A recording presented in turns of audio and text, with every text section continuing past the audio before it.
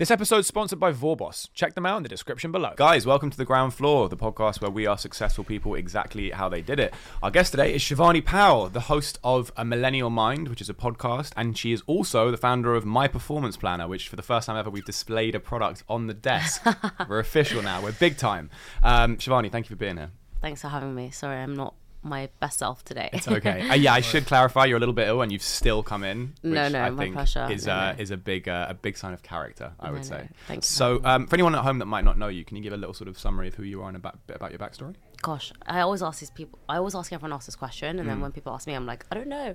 Yeah, it's weird being interviewed as a podcast host. It is. So I guess I started my podcast, A Millennial Mind, in lockdown, and through that, it's given me so many different opportunities where I've started coaching, I've built the planner, I've been doing goal-setting workshops, I've been invited to corporates to do loads of different things. So I think that is what I do as a whole, but who I am as a person, I think my mission and my purpose of doing things is to allow people to create a path that suits them, and to empower people to make decisions that work for them and to not conform and live in a mold that people have set out for us. Got you. So if people were to ask about the kind of niche of what your podcast is. Oh God, you're asking all these hard questions now. I don't know what my niche is. Right. I guess it's for millennials. Yeah. Obviously, it's called A Millennial Mind, but also for Gen Z as well. And I think it's for anyone who is figuring out who they want to be and like what they want to do. But the purpose of the podcast is to make people feel less alone. That is the whole source of it. So every episode I want to make sure I'm covering a topic that someone can relate to and they will feel less alone. So that's why it's around taboos and controversy and different topics, because when you're going through something hard, no one in the world will understand how you're feeling in your circle, but there will be somebody out there that does. Right? And so that's what I want to do, is close that gap of people feeling isolated. And if you go sort of right back to the start then, I mean, how did you... What was your path to actually figuring out that that's what you wanted to do? Because I think you were working a full-time role job straight out of uni. Yeah, so I've always been somebody who has been very opinionated. And I think that's why I studied law at university, because my parents were like, you're so opinionated, be a lawyer. Yeah.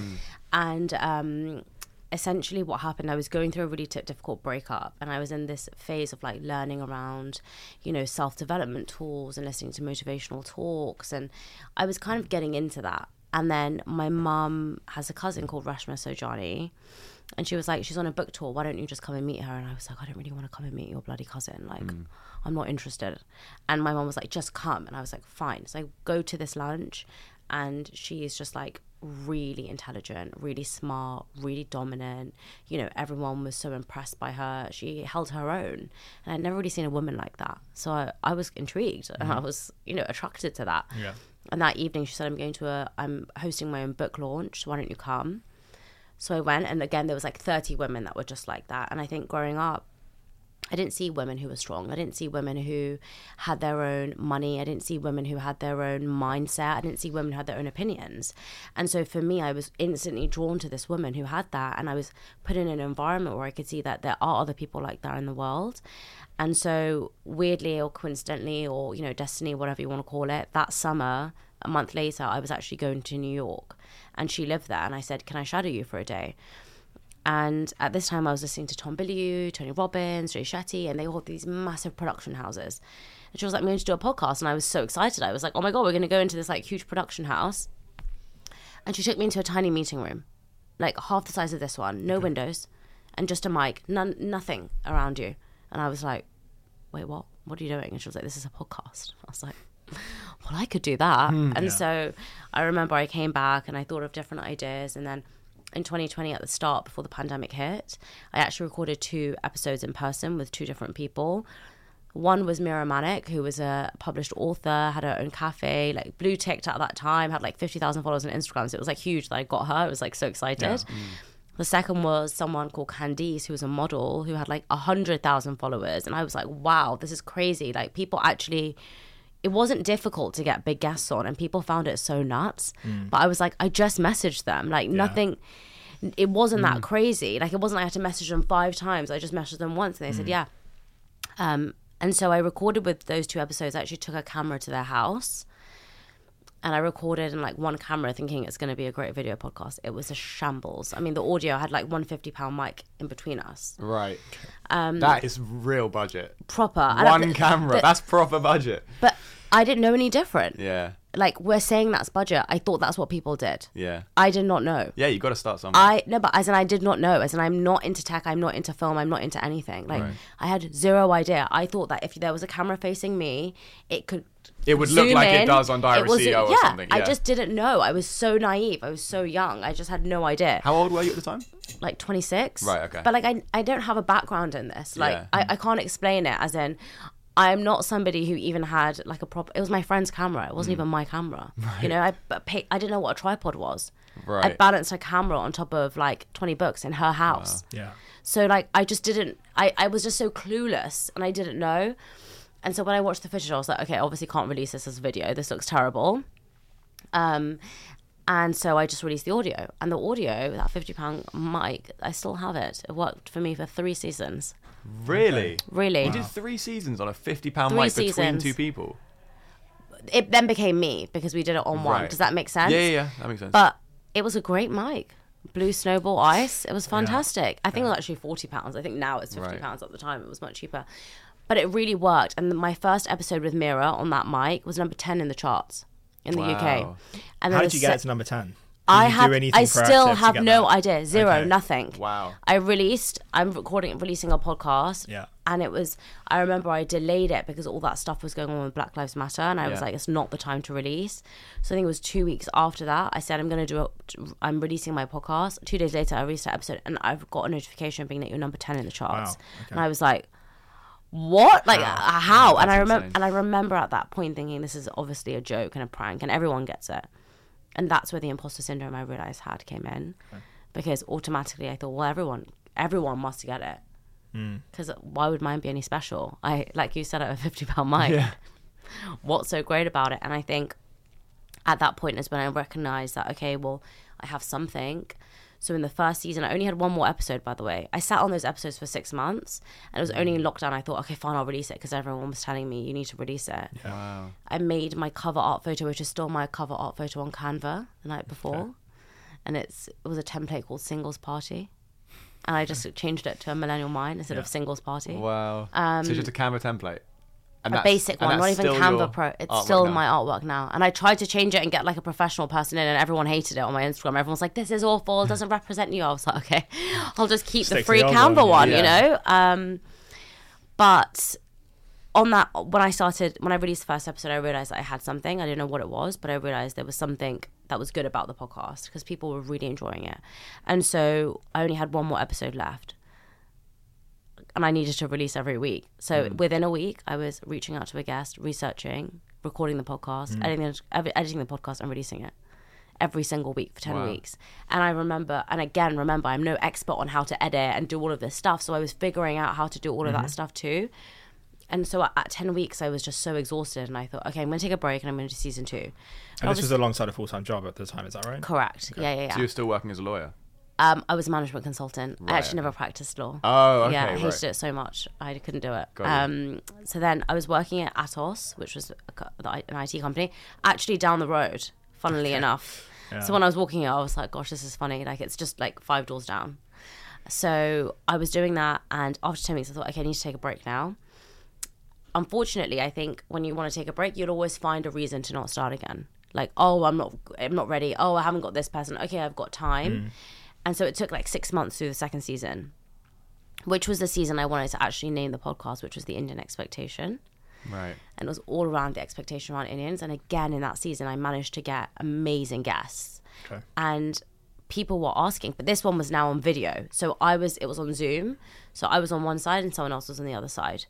And I had people from like Netflix shows, and I had people who were like celebrities. And I felt that, okay, this is like crazy that people are saying yes. So there must be something that's going well, because I don't have a big audience. I had like 2,000 followers. Why do you think they were saying yes? I still to this day don't know. I think truly, actually, no, I do. I think it's because people could see how passionate I was about it. And that's what they always say to me. It's like, we could tell that you were going to be good at it. But apart from that, I don't know.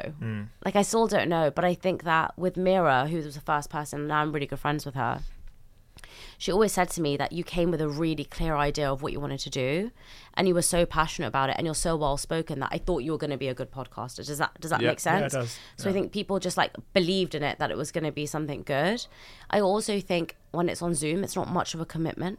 True. Like to ask someone to come in person is a huge commitment. Yeah. That's a very good point. But on Zoom, you're just like jump on. Like it's so much easier. Did you notice a drop in listener base when you were on Zoom? I know, kind of pandemic aside, obviously, because that was the only way you could do it at the time. But the quality is not as good. No, because I had the mic.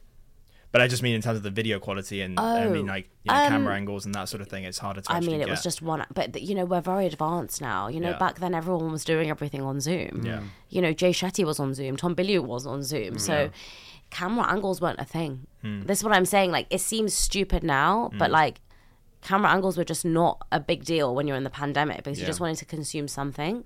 And this was like the back end of it now. So like when we were in that red zone, you know, those tears and all of that rubbish. Honestly, it feels like nuts. I think it was also 3 years ago. It's crazy. Yeah, that like, really trips me out. I was reflecting on the fact that so many of us used to wash our groceries. Did you do this? I never did that. Okay, so I have a video of You got 6 months left. Yeah, clearly. I know. Of like my auntie and uncle wiping down the milk bottle. Like all the groceries would have to be taken outside. You wipe them all down and then you put them in the house. And it's almost shocking how we just conformed. Like all of us were like, we have to do this. We're going to die. Yeah. You know, but anyway, I can't remember what I was saying. Just with the podcast then, I mean, obviously to get the guests on that you had on, do you have any advice to anyone who's listening about how to get those types of guests on? What worked for you? What didn't work for you? I think a lot of people, and I think this is a mistake people make with when they ask me as well to come on their podcast, they'll be like, we really want you to come on, and they don't give me any benefit as to why it's going to benefit me. Like, why would I come onto your podcast? I think at the end of the day, what we've got to remember is that time is so important to everyone. And so if you're going to ask to go on someone else's podcast, always think what their goal is, what they want to do. So a lot of the time, if someone's released a new book, I'll say, I'm really excited for the release of your new book. I saw the synopsis of it and I really think it could help my audience with X, X, and X, and therefore I'd be willing to put it into my da-da-da-da-da-da, right? Because at the end of the day, there has to be a win for them. And I think that's what people miss as well, is that it's all about like me. Yeah. And often I think when people also asked to be on the podcast, it's never about the value that they can bring to the audience. It's always, I've done this and I've done that, and I'm like, that's great. I feel like those are just whenever someone proactively says I want to be on your podcast, in my mind it's always a bit of a red flag. That is very true. When I don't know. Yeah. Really? I've accepted quite a few. Have from you? that. Okay. Yeah, and it's worked well. Yeah. But I've been really clear in terms of who I accept on that and who I of don't. course. Because some people just want to come on and they say, I really want to be on your podcast. Someone said to me the other day, this person really wants to be on your podcast. And I was like, that's great. What are they doing about it? And they were like, well, they don't have a platform. I was like, was I born with one?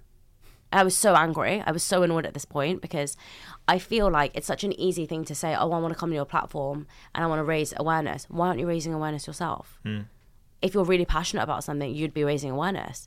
You wouldn't wait to jump onto someone else's platform to raise awareness about it because you don't care about that. You just want to help that one person. And a lot of the time people want to do a podcast or they want to start a YouTube channel and their values and their purpose isn't there. And I think that's what we're seeing so much now is ever since short form content became a thing, we saw a massive rise in podcasts because people thought, I'll just chop it up using Opus or something really easy and it'll go viral and I'll go viral. Yeah. It doesn't work. It just will never work. And I think a lot of the time you've got to figure out like, what are you doing to get to that goal and what is your goal? And that's why I think going back to that topic of like when people are like asked to come on or you're asking to go on someone else's, you've got to make sure you're aligned. Yeah. I had a guest that came on the other day. You should watch the podcast. It's called the one with Tam Kaur. Okay. And she, at the end of it, was like, I was like, what? She talks a lot about manifesting. And I said, what's the craziest thing you've manifested? And she was like, in lockdown, I used to, you know, I was really working on myself. And, you know, I started listening to this podcast and I just felt like it was really aligned to what I wanted to do. And, you know, for me, I really wanted to go on it. But I knew that I had to figure out like what my message was first. I knew I needed to align my actions. And I knew that I needed to be talking around a topic to even get onto that podcast. And she said, for so long, I just thought one day that person is going to message me and that person is you. And it was my podcast. And I had messaged her. Wow. And she was like, even though I'm still the same person And now, by the way, she's got like 700,000 subscribers on YouTube and like Whoa. double my amount of followers on Instagram and I think triple my amount of followers on TikTok. But at the beginning, she didn't have anything. She had like 2,000. And she was like, if I came to you then I felt like I didn't have enough to share. And I didn't, even though my mindset is the same, I had to prove it and then come on a podcast. And I'm like, this is exactly what I mean. It's like, align your actions, then work on them, and then attract the opportunities. We think manifesting is like, I want to go on this person's podcast, they're just going to come to me. But I would never have gone to her if she wasn't an expert in her field. And it's only because she's become an expert that I've gone to her. And she knew that. So she was like, why would you have had me on? Even though I have the knowledge in my mind, what am I doing to prove that I can help someone else? Yeah, the thing you said about the me thing really stands out, because I was asking an expert when I was learning how to do cold email marketing, and I was trying to understand the best ways to get outbound outreach and get it to convert higher.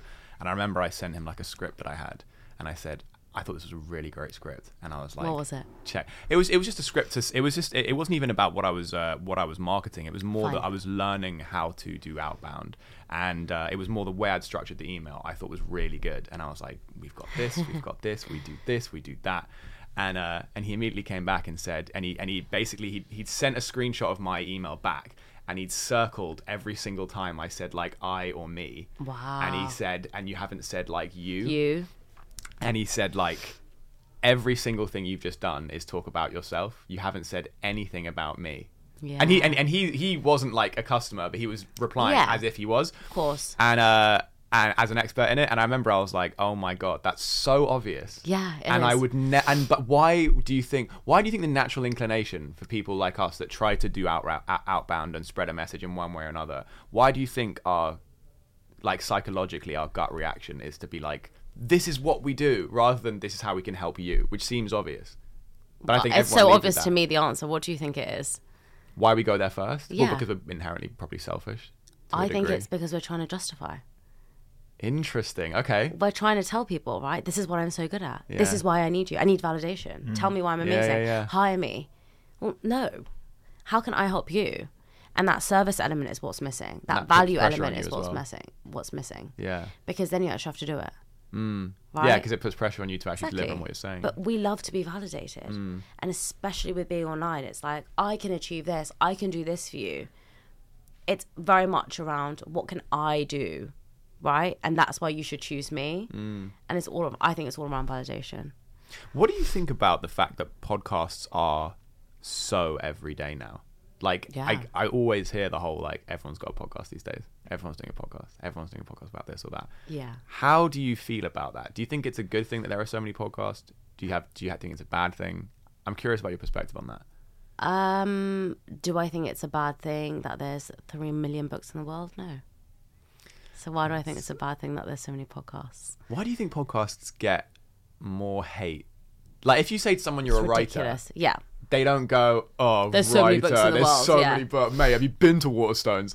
But when you say, like, you're a podcaster, Yeah, it's true. people just go, oh, of course, like, podcast. Well, I think because it's a new thing, and I do think it's because most people are doing it for clout and to go viral, and that's where the disconnect is.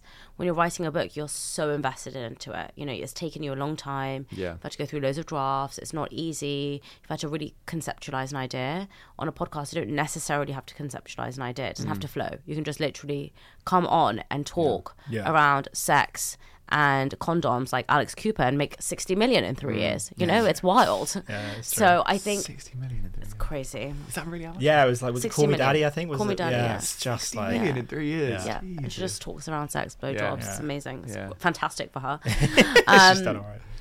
Unfortunately, I don't think I could do that, but it's so great. And I think that's the thing is that with podcasts, you don't necessarily have to have intellect to do one. With a book, I think you do. With a podcast, you can just talk. The low barrier to entry. That's why. But I always give people that answer. I'm like, there's millions of books in the world. Why can't there be millions of true. podcasts? I've never considered it like that before. Yeah. I've Yeah. now got that for my arsenal. I'm keeping Yeah. it. Yeah. No problem. So going back then, obviously, to when you were in season 2, I think it was, you were talking Yes. about. You were still working full time at this point. Yeah. What was the sort of the turning point for you to think, right, okay, I'm going to go full time on, what was the podcast? I'm assuming at the time you didn't have anything else like that. I did. I had the planner. You had the planner. So I've always, I think I've always been somebody who, very weirdly, I don't think consciously, has always wanted to do multiple things. So when I was in my corporate job before I did the podcast, I did modeling. Then I went into like doing the podcast. Then I went into coaching, and then I went into the performance planner.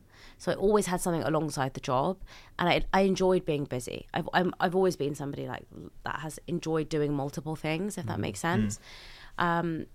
And again, I was on season 2 and season 3, and even for season 3, I remember I was getting like MasterChef people on and getting people with like blue ticks on. And you know, at that time, by the way, I know everyone has a blue tick now because you can pay $11.99 for it. But at that time, I was like, I have 2,000 followers and people with blue tick, and like 40,000 followers are coming on my podcast. Like, this is a really big deal.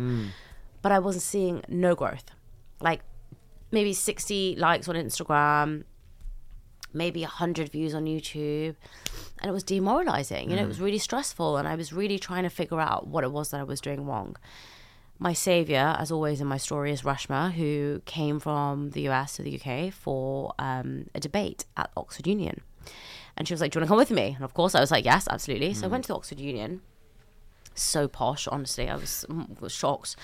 I went there, and as we were sat down for this debate, we had dinner. And this all makes sense in a minute. We had dinner, but we had no snacks, we had no drinks. We were sitting on these benches. I don't know if you've seen the Oxford Union. It's really... So if you go on YouTube and you go on the Oxford Union, it's like one of the most prestigious debates, right? Yeah. And the thing is, it's like 3 hours. It's not comfortable. It's like sitting in a church, like one of those church benches. But for 3 hours, I was so engaged. I was so focused. And I really learned a lot. And it's so weird, but I was like, hold on, I didn't have a snack, I didn't have a drink, I didn't go to the toilet and hide, and I didn't want to get up. I actually was very engaged. Now, when I'm watching TV, I can't do that. When I'm watching a movie, I can't do that. So what was it about this? It was the fact that it was discomfort. It was a debate. So like one person was telling their opinion, and another person was telling them another thing, and I was like... I thought you were going to say because of the conditions. No. Because if it was uncomfortable, there was no like easy snacking, there was no comfortable chair to lounge back in, you were forced to be more engaged. No, I would have fallen asleep normally during... Like, so I sometimes have to sit in uncomfortable situations and meetings, and I'm like, oh my God, I want to go to sleep. Right. But it was more that the conversation was so engaging. Okay. And I thought, how can I apply this to my podcast? Because I then was watching my podcast thinking, this is so boring. Like, I'm so bored of hearing, like, oh, tell me your journey. Okay, yeah, where did you get to? Who cares? Who actually cares? I agree. And so I was like, okay, how can I apply this? And I thought, okay, it has to be more debatey. And when you're in a debate, they jab you. Like, if you're in a debate, if you listen to one of the debates, they are going in. And I was like, I'm actually quite an aggressive person in general. And so if I'm going to ask a question, it's not that I mean to be, it's just I'll be like, what do you mean by that? And that is how I speak. But in the podcast, I would be like, oh, so can you explain that to me in a bit more detail? Instead of being like, that doesn't make any sense. I'm the exact same. And I noticed myself doing it. That was my biggest mistake. Right. It was my biggest mistake, because at that point I thought it needs to be more engaging because it's too flipping boring. But why don't I actually just start being a bit more like myself, being a bit more expressive, being a little bit more inquisitive, and let me just see. Right? And at this point, I also thought it's so flipping boring watching it on Zoom. I'm gonna invest in a studio. So I actually started out at London Podcast Studios. The ops disaster. Really? Yeah, complete disaster, because they didn't connect the mics to the camera, and so I was using the camera audio. No, but this is how stupid I was. Even last year, this was last year, wasn't it? What I think, yeah. I think beginning of last year, I didn't recognize the difference. Wow. I couldn't tell the difference between a camera audio and a mic audio, so I never said anything. It was only now when I listen to my YouTubes, I'm like, what was I thinking? I'm paying for a studio and I'm using the flipping camera mic. Like, what's wrong with me? If only there was a better studio in London that you could come to record your podcast that included edits and social media clips. The link is in the description and in the bottom of the video. Check it out now. Continue. What a nice plug. Thank you. Not my first time. So, yeah, I mean, so I basically was like, I'm going to invest in a studio. I'm going to do that. I had no idea who Stephen Bartlett was in January. This year? Last year. Okay. I had no idea who he was. Right. And in January, there was an article that was written, and it says Stephen Bartlett makes 1.8 million from his podcast a year. And 2 of my friends sent me that. And so I clicked on it, and I was like, who is this guy? I sent the exact same article to him. Did you? Yeah. And I was like, who is this guy? And I was like, okay. And I started listening to his podcast and became addicted to it. I loved it. One Friday afternoon, I'm sitting at work. I was having an okay day. I get an Instagram DM from Reshma, my auntie. Again, I've told you she's a saver in my story. Should I go on his podcast? And I was like, yes, you should go on his podcast. And she was like, it's in LA. And I was like, wait, what date? I'm going to LA. And then she said, it's going to be on these dates. And I hadn't been to LA since I was a kid. And me and my boyfriend had planned to go there. We'd booked our flights to go on holiday on those exact same dates. Whoa. And I was like, this is crazy. This is nuts. Yeah. And then the day before, and this was the weird thing. I really believed that I was going to interview him, but I also didn't want to set myself up where I was so hyped for it, where I prepared so much that if it didn't happen, I was really disappointed. But now I'm like, that was so stupid because I should have prepared a bit more, because I was just going with her to the podcast. It was never I was going to do a podcast with him. And I took my little camera, and when the podcast finished, I said to him, hey, do you mind if we record a podcast? And he was like, yeah, sure. And so imagine if it's a setup like this. And I was like, oh, how should we, imagine it's like me and you. So I was like, how should we like move the chairs? And he just like looked at his producer, and I actually said this to my boyfriend. I was like, I bet you he's going to let me use a setup. And he said, should we just do it here? Because why would we rearrange all of the furniture and all of that nonsense? And in that moment, I was like, this is meant to be. This is so meant to be. Wow. And I didn't ask him the questions of like the basic questions of, tell me about your journey, tell me this. I was like, why did you write this in your book? You've written this in your book, but this is what you do in real life. What's the disparity? And that was the key, I think, that people really loved in that interview, was when you interview someone like Stephen Bartlett, everyone's like, oh, how did you start Diary of a CEO? No one cares. You know, everyone now cares because he's like he's grown it so tremendously. But at that time, he was good. He was number one. But nothing he had done was like crazy revolutionary. Even now, Stephen will tell you the same thing. I have an AI trackpad underneath my thing. I have 6 editors that do my work. I have Grace that tells me, we test everything on Facebook. We run 8 ads. Once you've listened to it in a podcast once and you're a huge fan of his, you want to know what the underlayer is, right? And that podcast changed so much for me, because I interviewed the number one person in the game who said to me that I have the potential to be number one. And that gave me the self-belief that I really, really needed. Because I don't know if you've seen the podcast. In the podcast, he's like, if you keep doing what you're doing, you'll be number one. He said you'll be number one in 5 years. And he was like, you will be 100%. That's enough of a motivation. That would send shockwaves up my spine. Yeah, it was. And so for me, I felt really boosted and really, I guess, what I'm doing and you know, the podcast game, you know, it's very new. A lot of people don't know where the potential is, right? Yes, okay, the potential's in sponsors. Yeah, okay, the potential's in like making a bit of money on social media, but nobody knows the actual scalability of it. And I think there's huge scalability. I completely agree. And there's not very many podcasts in the UK, I don't think, that are doing really crazy things. Yes. And for me, in that moment, I was, you know, I still am a small podcaster, I would say. And I, in that moment, was thinking, okay, well, I really need to make this number one. And I didn't have that self-belief. I didn't have that confidence. And he just gave that to me. And he didn't have to give it to me. And so for me, I just thought, okay. And I came back to the UK and did a whole LinkedIn post about how brave it was that I asked. And again, I think there's these small things in life, and everybody has them, by the way, of things that you do that other people are like shocked by. Me asking Stephen was not a big deal. I still to this day can't understand why everyone is so shocked by it. I can't see that, to be honest with you. But Stephen did a whole post about it. He then, when I came back from LA, he then just spoke about it on the Davina McCall podcast and was like, nobody does this. And in my head, but that to me seems, I mean, not like, oh, I would have done that, but I genuinely feel like if I'm in a room with the biggest podcaster and I want a podcast, I would be You're going to ask them. Fuck it, just suck it up. Stephen, look, the worst you can do is say no. Stephen. Exactly. So I get that. But it was that people found it so crazy, and people still find it so crazy that I did it. And I'm like, I don't understand it. And I think this is what I wanted to kind of go on to, is that there's things that you can naturally do. Like, I'm genuinely not that afraid. Like, I was swimming with Harry Styles one day randomly, and then I waited outside his changing room to ask him for his number. You know, really? Yeah, that's so baller. Can you please say that again? But but as in, I just don't think it's that crazy. Yeah. Wait, hang on, that's so wild. You can't just drop that and then be like, but anyway, like, no. So wait, you were swimming with Harry Styles? I was at Soho Farmhouse, and me and my boyfriend were staying there. Right. And it was like 5:00, and it was very dark, and it was in the winter. He was like, let's just go for a swim. And I was like, no, it's bloody freezing. I don't want to go for a swim, but it's a heated pool. So we were like, okay, fine, let's go before dinner. As I'm swimming, I'm like looking up opposite me, and I'm like, that's flipping Harry Styles. And I'm like, oh my God, it's Harry Styles. He's swimming directly to me. I'm like swimming, so I obviously hold back. And then I like check next to me and I'm like, it is Harry Styles. And then I'm like to my boyfriend, like, and he's like, what? I don't understand what you're saying. And your boyfriend's like, no, it's not. No, it's not. He was just like, I don't understand what you're saying. But also, Harry Styles is not like the music we listen to, apart from Watermelon and Sugar High is the only song I know. So he didn't really know. He was a bit confused. He was like, oh, the One Direction guy, you know, like, because he doesn't really, he's older. Yeah.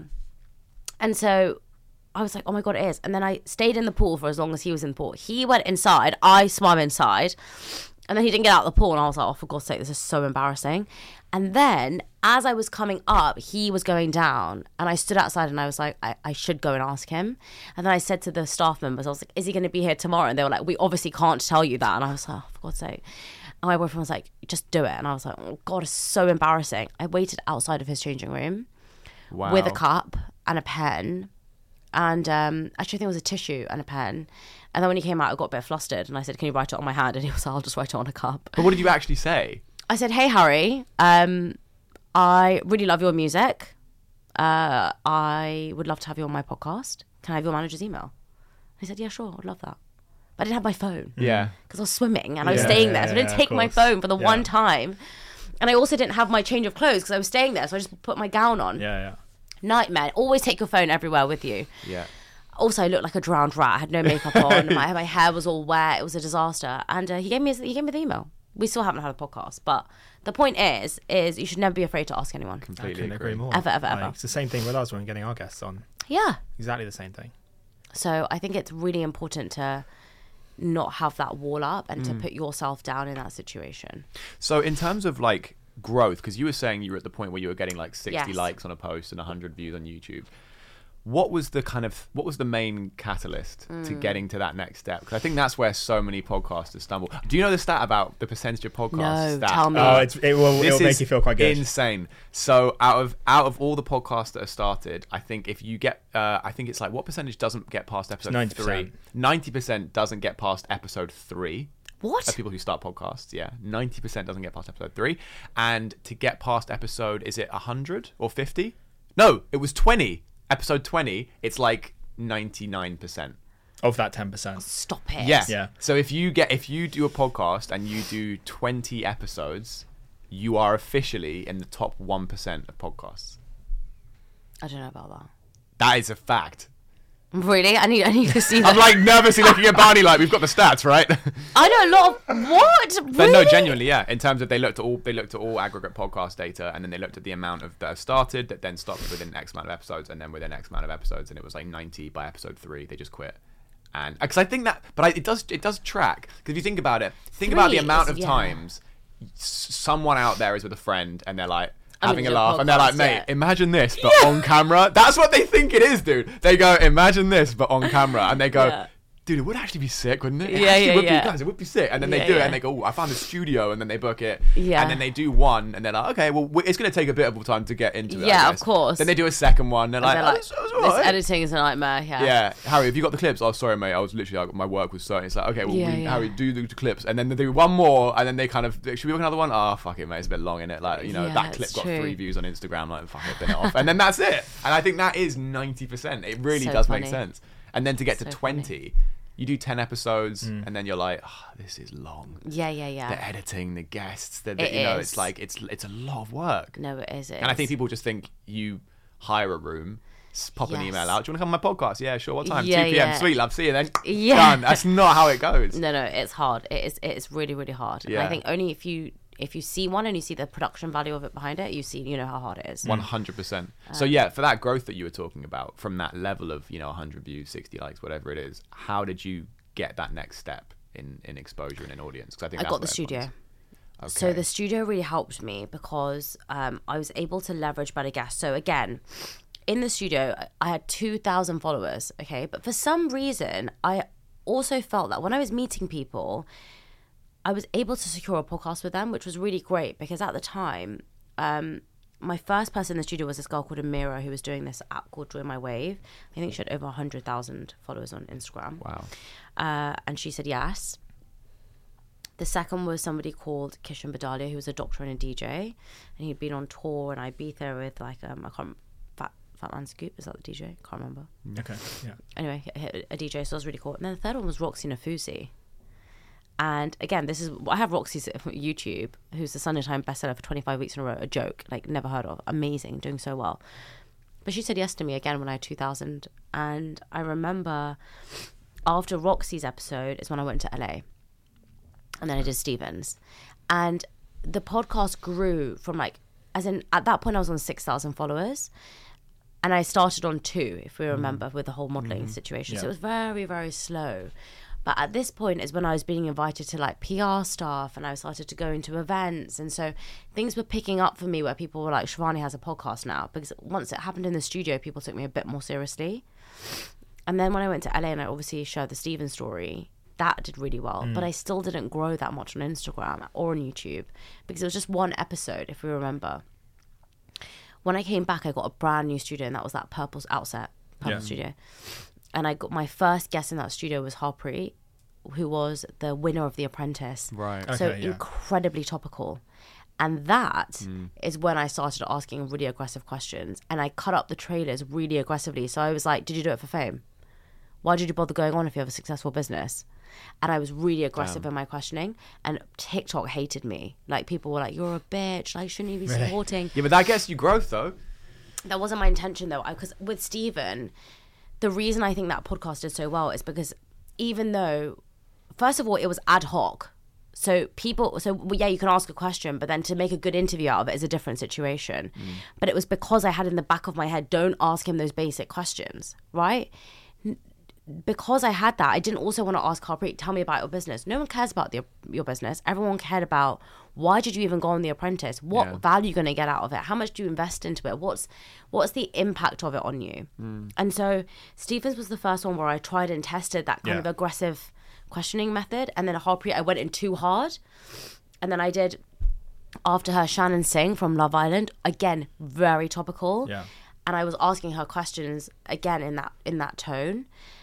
But I started to tone it down a little bit because I was like... But with Harpreet, was it a thing where, did he like say, dude, what are you doing? Why are you being like this? Who said that? Oh, it was a girl. No, I'm saying Harpreet, when you had him on. She's a girl. She's a girl from The Apprentice. Okay, because I haven't seen The Apprentice. Yeah. She's so one. When you had her on and you said no, you were super she aggressive, loved it. Okay, so she didn't actually have a problem with it. Before I go through any podcast, I will always tell the guests, this is what we're going to talk about. Are you comfortable with it? Okay. And she said, actually, this is the best one I've done because everyone constantly asks me the same questions. Yeah. And that's why there's so many podcasts out there right now, because no one had asked her, okay, well, actually, did you go on it for fame?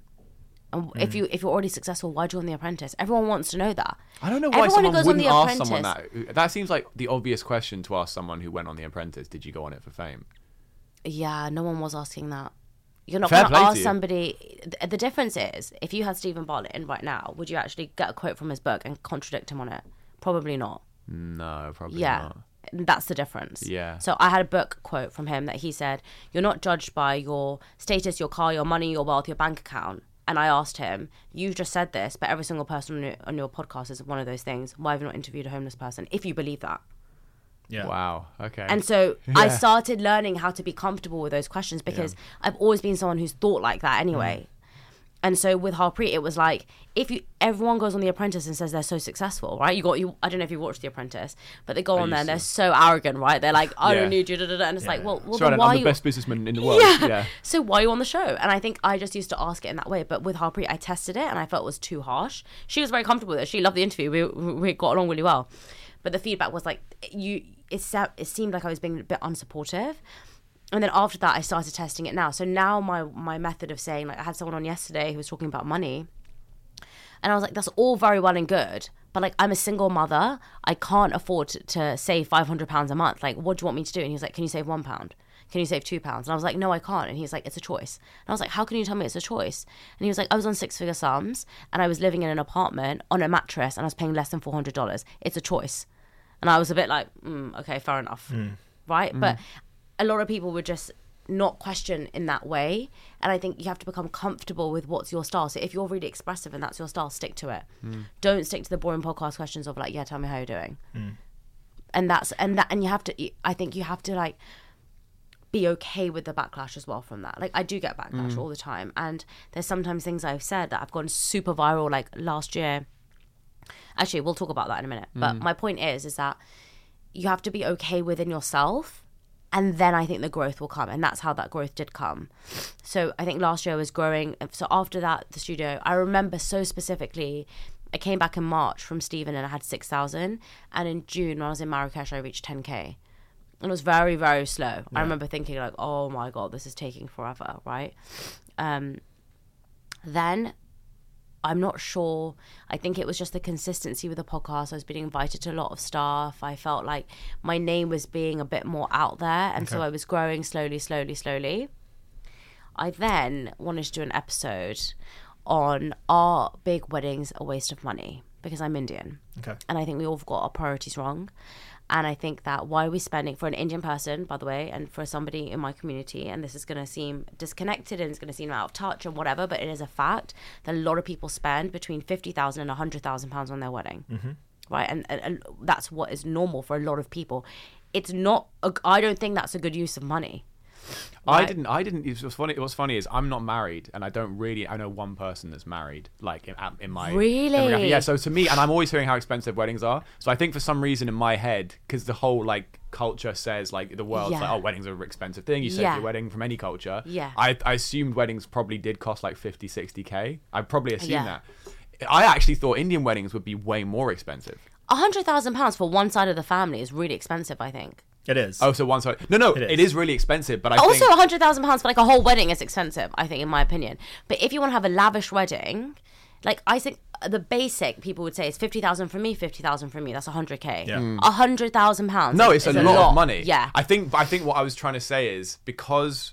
And that's an average one. Yeah, it's not a lavish Indian wedding. That's what I'm saying. Yeah. I'm hearing everyone always says from anywhere, like, oh, weddings are so expensive. Oh, you got to save the wedding. And I'm like, well, how much people actually? I mean, are people fucking? The thing is, for an English wedding, you just have one day, right? Yeah. For an Indian wedding, you have like 4 days. So that's why it's so expensive. So that's why. So it depends, obviously, where you want to have it. But I reckon you could do a registry and a party after for like 30K, couldn't you? Yeah. I reckon. I don't know. I have no idea. Yeah? If not less. Yeah. Yeah, if not less, right? Yeah. So for an Indian wedding, like 100K for both is like combined. Is what the average is, and that sounds stupid, but like people are spending that much money. Anyway, my point has been, since I was a child, I've never cared about a wedding. I actually think they're so stupid. I do want to get married, I would like to say, and I don't think the concept of marriage is stupid, but I was seeing so many people struggling in their relationship because they were living with their in-laws, or they were living in a really small flat or a house. But they spent so much money on their wedding, like £150,000 on their wedding. Yeah, that is mental. And I was like, what are you doing? Like, it doesn't make any sense to me. Or it's like people that are working at Tesco's and financing like a Range Rover. And you're like, it doesn't make any sense. Exactly. Exactly. Yeah. So I really wanted to do this topic. Now, I knew that this podcast was going to do well. I just knew it. The actual episode didn't clip go... that for this episode. The actual episode didn't actually go viral or anything, right. But I knew it was a very contentious thing. I knew a lot of people felt this way because we had also just come out of COVID, and people were like, we've just come out of COVID. People were okay with having small weddings. Why are we going back to ginormous weddings? You know, this was a time for us to reflect and think we don't need to have 1,000 people at our wedding or 500 people at our wedding. It's okay if you have 100. It's not a big deal. I said this quote around don't ask me when I'm getting married because as a 28-year-old South Asian girl, everyone was constantly asking me when I was getting married. And I was so when are you getting married? Yeah, literally. I was just sick of it. And so must grate on you after a while. I just said it. And it was not planned, and I have no idea what happened, but I uploaded it onto my Instagram on a Friday. You just said what? I said, don't ask me. You said don't ask me, right. Sorry, I thought you'd seen it. The clip was, I said, I find it very annoying and I kind of find it illogical when people say to me, when you're getting married, how do I know? And then I kind of went into this whole spiel of like, it's not coming from a bad place, but the girl doesn't know. Like, why are you asking me? Ask the boy. I'm not going to propose. So why are you always asking me when I'm getting married? And I was very expressive in that. And that's what people said, because I was very much like, I don't know. But it was very natural. I didn't even think that it was going to be a hook. What I do remember is my editor clipping another bit, and I said, no, you have to clip the bit about asking when I'm not getting married, because I know people feel the same way. I did not know it was going to go so viral, though, because I uploaded that on a Friday on my Instagram, and I remember some random account with like 400 followers on TikTok uploaded it onto theirs, and they got 1 million views in a day. Really? And they didn't even tag me. Wow. Okay. So I remember on the Sunday waking up, and I had 17,000 followers at this point, by the way. And I remember, or 15,000, and it went up to like 17,000 on Instagram, and I was like, oh, whoa, that's quite a lot. And I remember saying on my Instagram story on a Sunday morning, like, is it weird that this person has done this and they should have tagged me. And people were mixed. Some people were like, no, it's not that weird. Yeah, you should have da. That week, I went from like 17,000 to 58,000 followers on Instagram. And I'd uploaded the same clip on my TikTok and it just wasn't going viral. Yeah.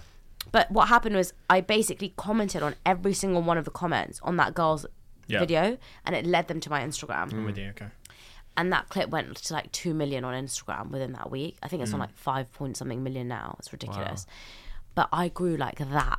And I was so shocked. As in, I never knew Instagram growth could be like that. No. And I couldn't really believe that so many people were resonating with that one clip. It was so crazy. And then what happened after was just a snowball effect, because I had several other clips like that just hit 2 million, 3 million, 4 million. And I was just growing. And it was really hard for me because in the first time I grew, when I said I grew from like 17 to 55, I was kind of like, okay, this is a fluke. It's not going to happen again. But then I grew to like 85 by October. Okay. And that was in August I grew, by the way. August. And then in October, I was on like 60. October, I was on 87. Was that off the back of any one clip, or was that just organic growth? It was all organic. No ads, nothing. Yeah. And then it was actually then I decided to quit my job, because I thought, if this clip is going viral and I was getting loads of deals coming in, I was seeing the potential with where I could go. I was like, if I can really focus on the podcast, then how many more videos can I make like this? Because at that time, I was recording in my lunch break. I was recording it after work. I had 0 holidays left. I used every single holiday for the podcast. I had no more holidays left. So I had to make a decision, like, what am I going to do? And I was like, I can't give up at this point. I've just finally grown. So let me just take the risk. Took the risk, and I was just growing and growing and growing. And were you making any money from the podcast? Yes, I was. Okay. And this is the thing I want to tell people as well. You should never ever quit unless you've got a proof of concept. Yeah. I had 7 different revenue streams. And that's not to show off, and I wasn't making loads of money. That's to show that I had proof of concept in every single one. And were they all related to the podcast? All related to the podcast. I had the podcast, I had the coaching, I had the planner, I had my corporate events. I had ads on Instagram, YouTube, and I had, what's it called? Like YouTube revenue paying me as well. Yeah. Yeah. So I had different things, and the coaching, the podcast, and the ads were 3 big ones. I was making more than my salary. So it wasn't like I was making loads, because you have to account for tax and all of that rubbish. But the thing is that I had a proof of concept, and I thought, okay, let me try. It's about having different revenue streams, because I think that's the most important thing people have to remember. Even if that is the fact that you have a YouTube revenue stream, which is just like the AdSense, it's still a revenue stream. So you can scale that, right? Even if that's a consulting fee or whatever it is, however small you think it is, just remember that it is one, because you can always scale something. And that's why I think that's what made me quit as well. I was like, I'm not making loads of money and I'm not making a consistent amount, but I am making some in each pocket of these. And so how can I scale those? Right. And that's what I really wanted to do. So this time last year I was on 87K, and I remember before the end of the year, I don't know how I thought of this, but I thought, I remember I got invited to speak at McKinsey, and that would change so much for me. Again, my imposter syndrome was, this is obviously a prank and a joke. How did you get that? I still don't know. But how did you actually get that? They emailed me. They emailed you? They emailed me. Off the back of watching one of your episodes. Correct. And we're like, we love what you're talking about. Would love for you to come into my team. Interesting. And talk around goal setting. Wow. And I thought it was That's a huge moment. Okay. Yeah, and I thought it was a prank, because I thought, why would McKinsey, the best consulting firm in the world, one that I never even thought I'd dream of applying for, especially I was a consultant before, have emailed me? So anyway, the point was that happened a few times with different companies. And this time last year, I don't know what came over me. I must have just thought, I still don't know. But now I think back, I thought, I must have just thought, should I do this workshop myself? And so I set up my own goal setting workshop. I advertised it on Instagram 2 weeks before Christmas, and we had 75 people that turned up. And now I think, gosh, how did I do that? I don't know. But last year I just must have seemed to be, I think I was just so hungry and on this roll. I was also really, really pushing myself in ways that I hadn't before, and I was just so excited. I remember waking up at like 5 a.m. and being so excited. And this year's been very different for me, by the way. And I thought nothing could stop me. How has this year been very different for you? I'm going to come on to that. Okay. It will make sense in a minute. So I felt that I was just pushing myself. I did the workshop. I hit 100K before the end of the year. And again, I thought, okay, it was a bit of a fluke the first time, but I'm consistently pushing this growth. again, January started, and I took 2 weeks off in January because I was so tired. Yeah. And that was when I met Harry Styles, and I remember Spotify got in touch with me then, and I remember thinking like, oh my God, this is crazy. And so many things were happening for me. I got invited to do a TED Talk. So I was praying for a TED Talk. I was getting so many emails from publishers being like, we want you to write a book with us. It just felt everything was just on a roll. And then in February, I went to India for my cousin's wedding. And I had actually planned this when I had a full-time job. I wanted to do a podcast season in Mumbai. And I wanted to call it Mumbai's Millennial Mind, because the goal isn't just to hear the stories of people here. It's to do it abroad as well. And so I was in Mumbai, and I had only 6 podcasts booked in. But while I was there, people were so collaborative, and I did 16 in 4 days. Wow. And we finished the wedding, and as you know, Indian weddings was a 5-day wedding, 4-day wedding. I was so tired. We landed in Mumbai at like 10 o'clock that evening. 7 a.m. the crew were in my room setting up. And I've never been more tired in my entire life. And again, I was getting really, really big guests in. And that was a real, I think, wake-up call for me, because I was so, so, so tired. And at the end of it, I just remember thinking like, oh my God, never again. And my brain was fried. And when I came back, I had 16 episodes, and I had to can half of them because they were just absolute garbage. I was asking the same questions. Like, tell me about your journey. I didn't research them. I didn't know them. How did I have time to do it? On the last day, I did 6 episodes in one day. 6 hours of recording back to back. And that really made me think. And for context, by the way, people at home, doing 1 episode takes an hour of you. Yeah. You do 1 hour, an hour and a half, and you come away, you're like, whew, that was, being on the spot, talking. Your brain is engaged. You're thinking of questions, thinking of what they're saying. And you haven't met these people before. Yeah. You don't know anything about them. You're just trying your best to make sure you're getting the best out of them as well. And I remember when I came back, I was so burnt out, so burnt out. And I think I didn't realize that, because the last year I was so hungry and passionate, that this year I just really thought I was lazy, and I thought that I no longer cared, and I thought that I got complacent. So I was then pushing myself to do more stuff, and that's why this year has been really different for me. Last year I was so not focused on my health. I didn't care. I was so skinny. I look at my photos now and I think, how was I so skinny? And I think I was just under an immense level of stress. I never went to the gym. I never made time for myself. I never saw anyone.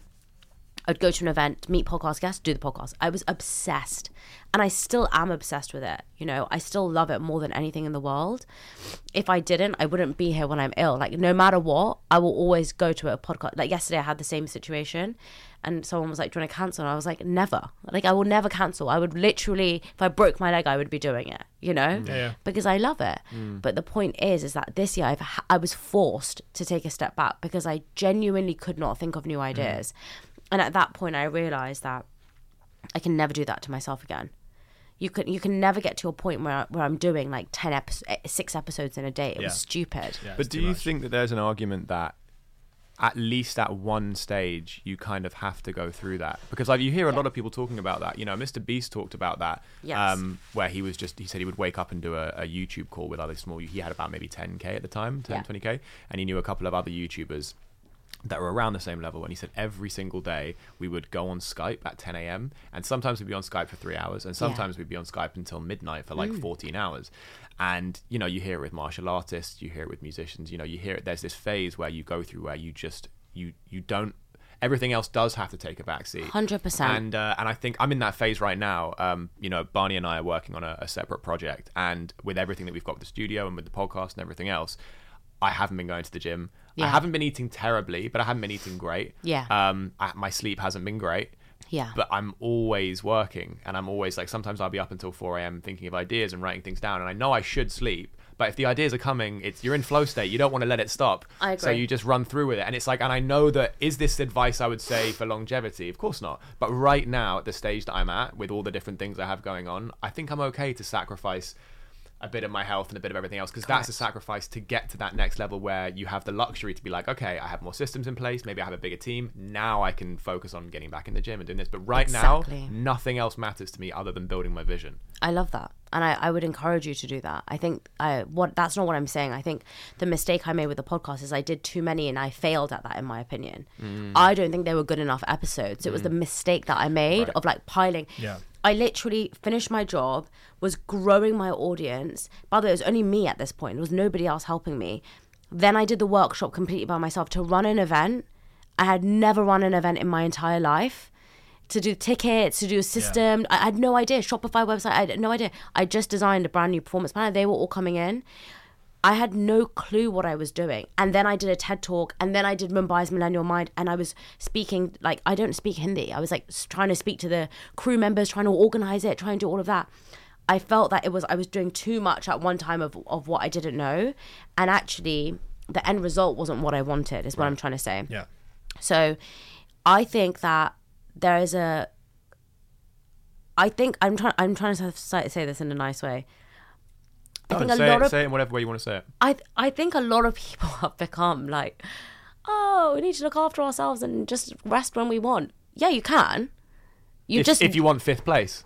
Exactly. Yeah. Like, I went to an event recently and someone said, everyone's a winner. No, they're not. Yes, thank you. No, they're not. Yeah. And I think that it's you don't harsh. deserve the same accolades if I work harder than you. It's not about working hard. It's also just about, like, look, the reason why people say 9 to 5 and entrepreneurship is different is because one is where you're really obsessed and you're passionate about it, and one is when you're doing it for the sake of it. It's the energy you bring and put into something.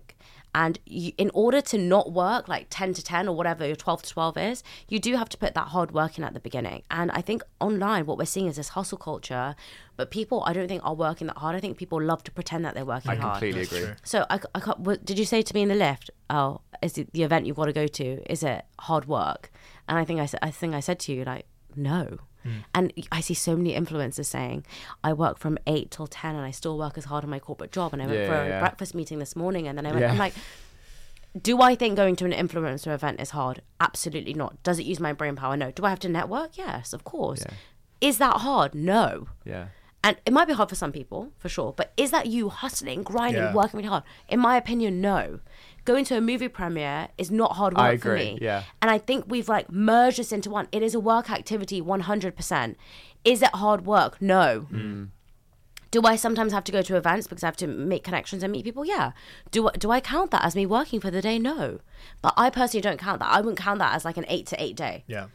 I would count that as my leisure time where, unfortunately, I have to network with people. That's savage. Why is it savage? No, I think it's savage because I don't think anyone would classify it like that. I think even I'm guilty of that. It's a bit stupid. No, but I think the argument is that, like, if you acknowledge that, let's say a networking event, right? Yeah. If you acknowledge that you don't want to be going to that networking event, but you know that it's something that's going to enhance your professional career. Yes. Then that is a work activity, and therefore, if it's something that if you would not be choosing to do it in your free time or personal time, it would qualify as work because it is work. This is work for me, for sure. Yeah, exactly. But right now, I'm missing out on doing my own work.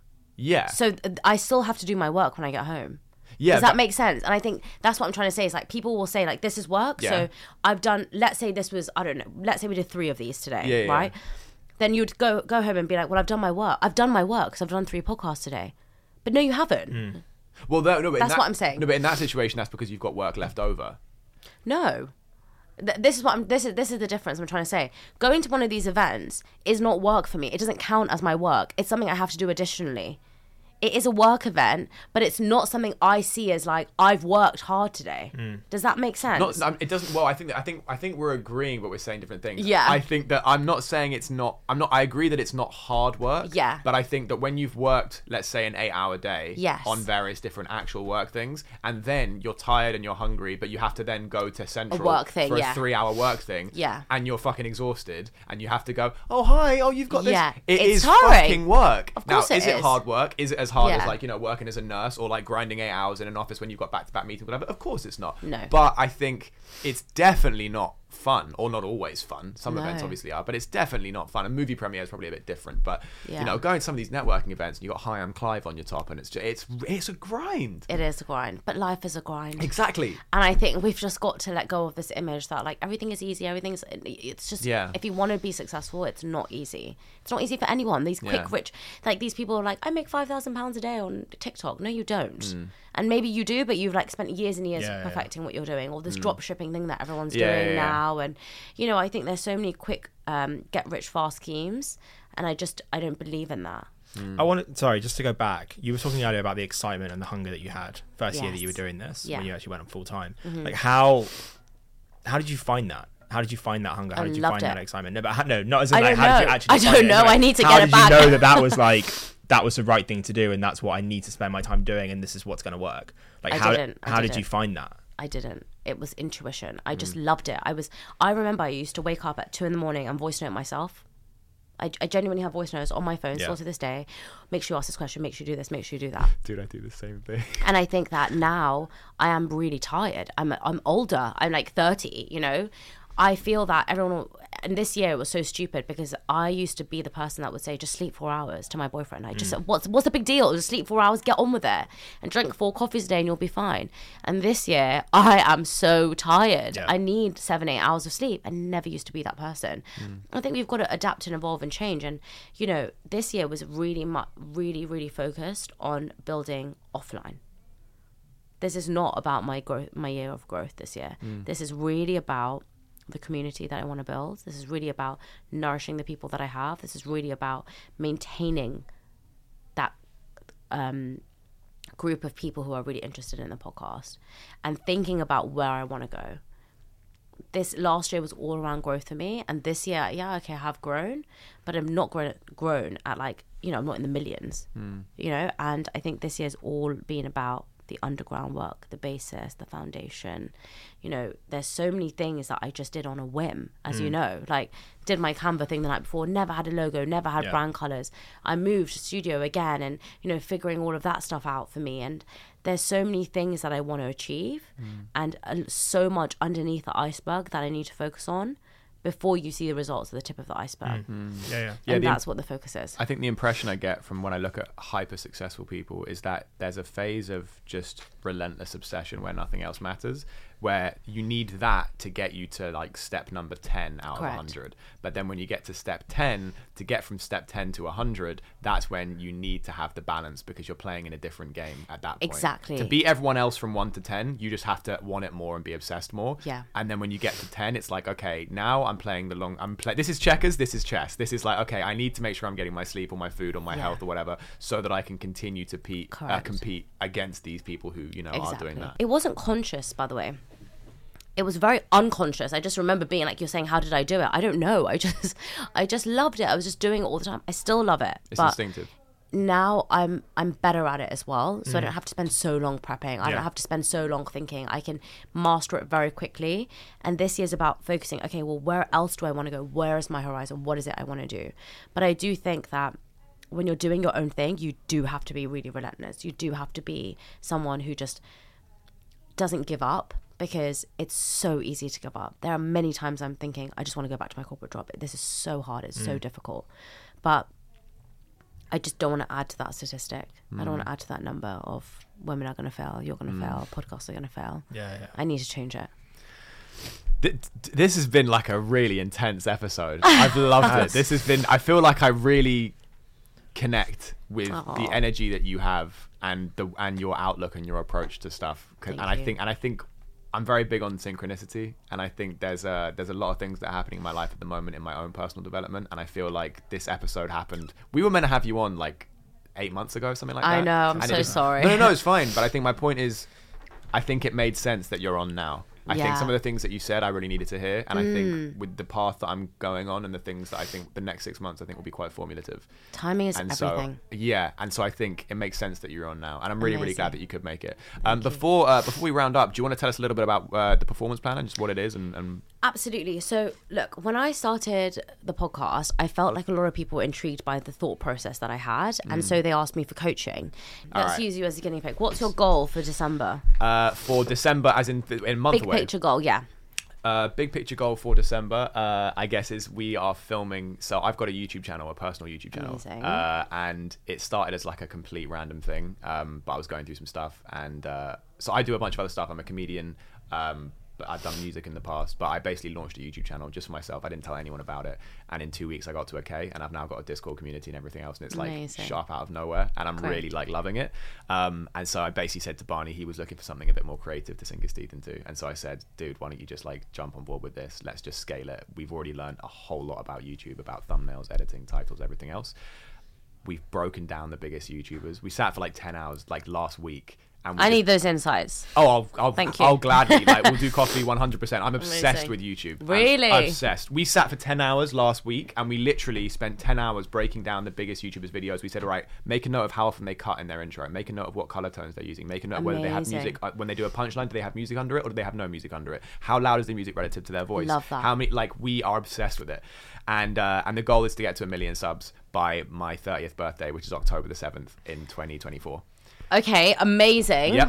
That's cool. So Yep. what's your goal for December? For December, the goal is we're launching the new format of the channel on January 1st. So the goal until the end of December is to film 12 videos so that we can have the first 3 months of weekly videos done. So you want to have 12 videos, right? 12 videos by the end of December. Okay, yeah. So what do you need to do to get those 12 videos done? We need to finalize. Some logistical stuff, I guess, for some of the videos that we need. We also need to find, I guess, dates to record. There are some people that we might need for those videos because I'm doing some stuff with some subscribers. What else do we need? I mean, like Topics? well, Scripts? we've scripts.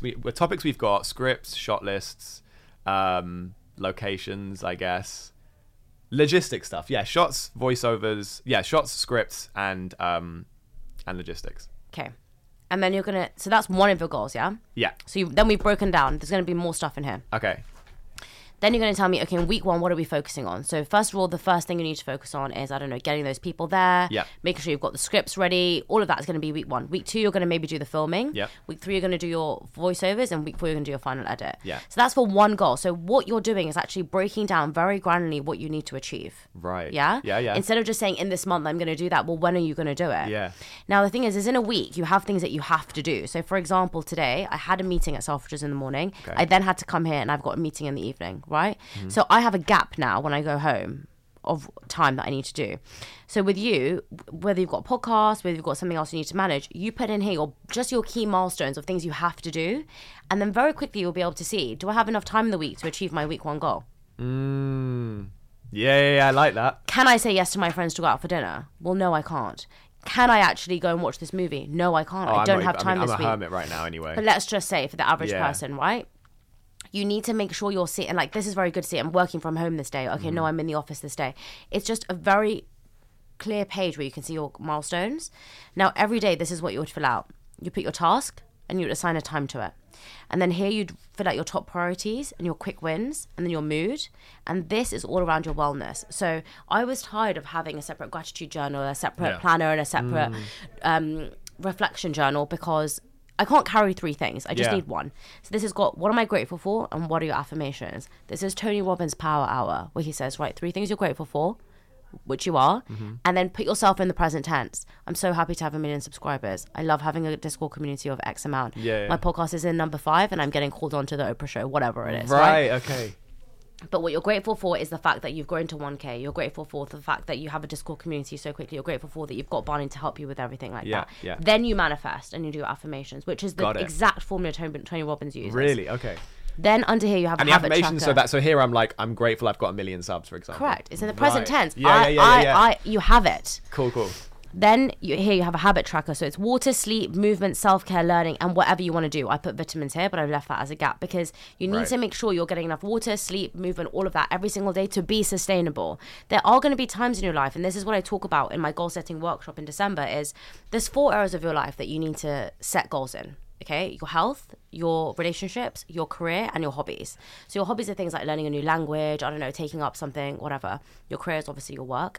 Your relationships are like your family, your friends, your girlfriend, your husband, whatever, your wife.